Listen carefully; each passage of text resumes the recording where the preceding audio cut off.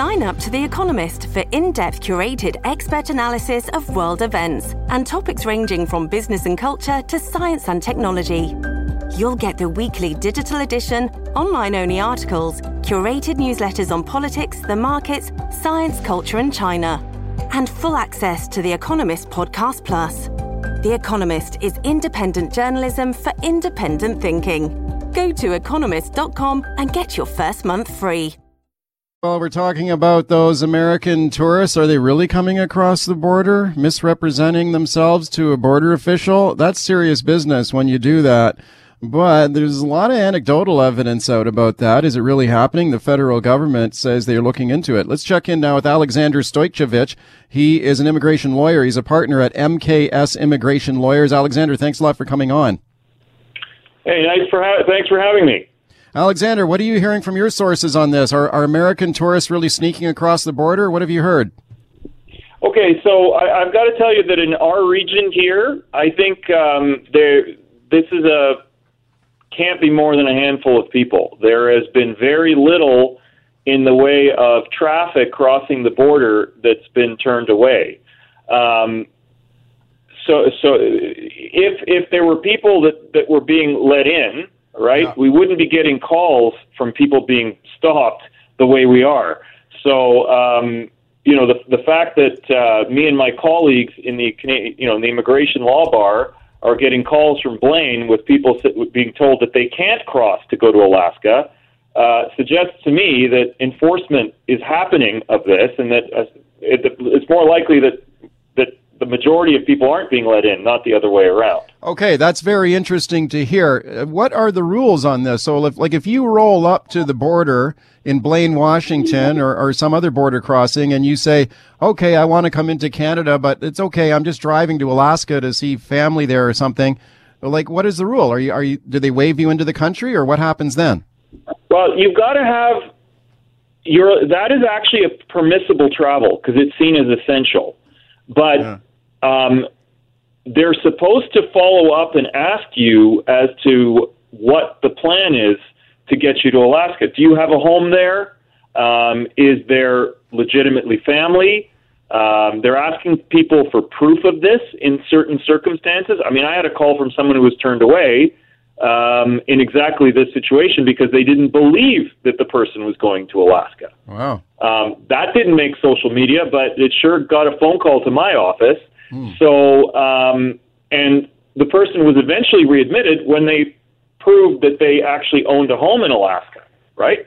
So if you're coming up and saying, again, this story that came out of Alberta, that wasn't even from our region. That was Canada Border Services at Coots, is my understanding, that let that family in.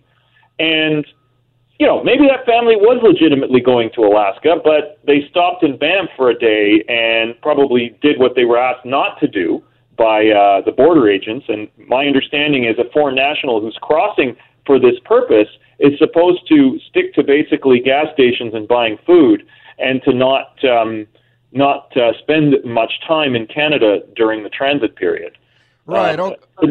Okay. How many people are crossing into the border, across the border? Have they released any kind of numbers or statistics on that? I'm hearing anecdotally that border traffic is down like 90% from what it would normally be this time of year. Yeah. Right. You do have certain essential travel that is happening. So the definition of essential has been broadened. For example, if you have split custody situations where you have custodial parents who live on different sides of the border, and there's visitation rights affected from the other parent, etc., they are allowing that situation with the appropriate self-isolation rules on each side. Right. They are also allowing travel in terms of business, truckers, essential service workers.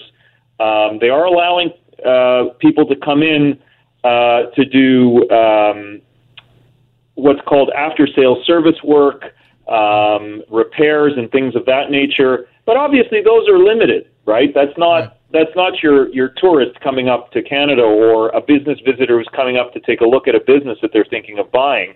This is, where there's already a contract in place and a worker's coming up to work on machinery or equipment. So there are exceptions to the travel ban, but they're very limited, and they are required to provide self-isolation plans in many of these instances that I've outlined. Right. So for the people who are calling your office, Aleksander, and saying they're stuck at the border and they can't get across, what are some of the typical circumstances that people are describing to you for the reasons that they're stopped in the minute we got left here?